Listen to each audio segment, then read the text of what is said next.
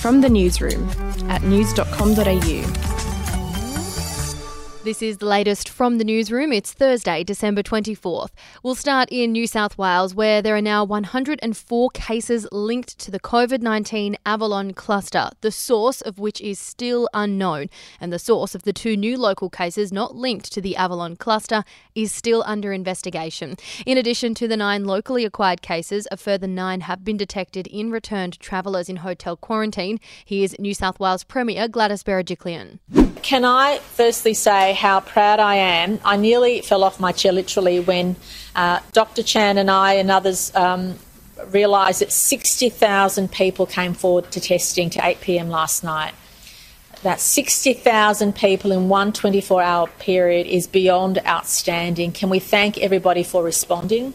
I especially want to thank not just the people taking the swabs, but also the pathologists who are working 24/7. I've had people tell me they're getting their test results at 3 a.m. and 4 a.m. It's a 24/7 job, but that's what's allowing us to stay on top of the virus.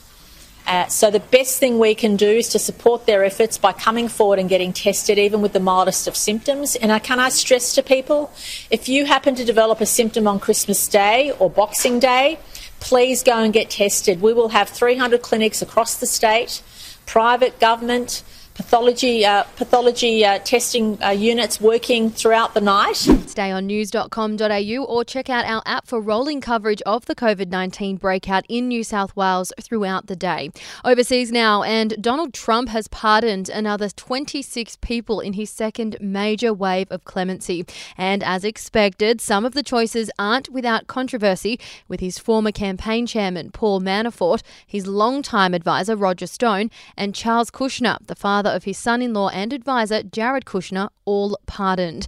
It comes after a government shutdown may be looming in the United States, with Donald Trump expressing last-minute opposition to a coronavirus relief package passed by Congress. The US $900 billion package is part of a broader $2.3 trillion spending deal, which passed with bipartisan backing late on Monday night. It was supported by 92 of the 100 US senators and now requires the president's signature.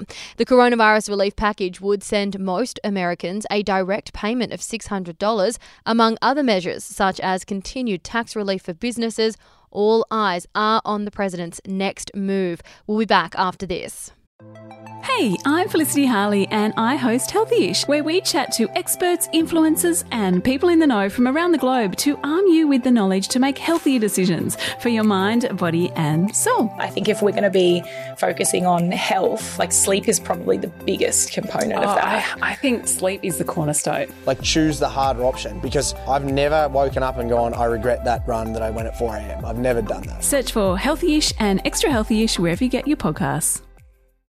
In showbiz news, celebrity chef Pete Evans has had his Facebook page permanently deleted for posting claims about dangerous COVID-19 vaccines. The page, which had more than 1.5 million followers, was removed yesterday afternoon. Mr. Evans has repeatedly created controversy on social media for his views on the anti-vaccination movement and the pandemic. Facebook says it will not allow anyone to share misinformation about the virus that could lead to physical harm. And finally, Channel 10 has begun teasing I'm a Celebrity, Get Me Out of Here fans with frustratingly cryptic clues to keep us guessing until January 3. Following on from the season's musical promo, which dropped earlier this month, more clues have been dropped, including this one about one of the more controversial celebs. A renowned chef is going into the Aussie jungle. He's going to cook up a storm.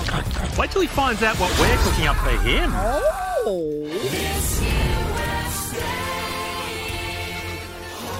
Could it be Pete Evans? If you want the chance to win $1,000 each week, play the daily quiz at news.com.au/quiz and the cash could be yours.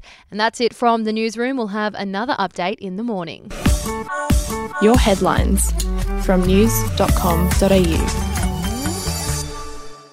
Are you ready to get an inside look at crime from someone who has investigated some of Australia's worst crimes? It was like Aladdin's Cave. The luminol found bloodied footprints and bloodied handprints on a wall, so it's just like a horror movie. Former homicide detective Gary Jubilant sits down with cops, crims, addicts, victims, small-time cheats, and big-town lawyers as they tell their incredible stories. My house got raided. Next thing you know, I got bail refused. Next thing you know, I'm on a truck to Parklea Prison. Listen to I Catch Killers early and ad-free on Crimex Plus on Apple Podcasts today or wherever you get your podcasts.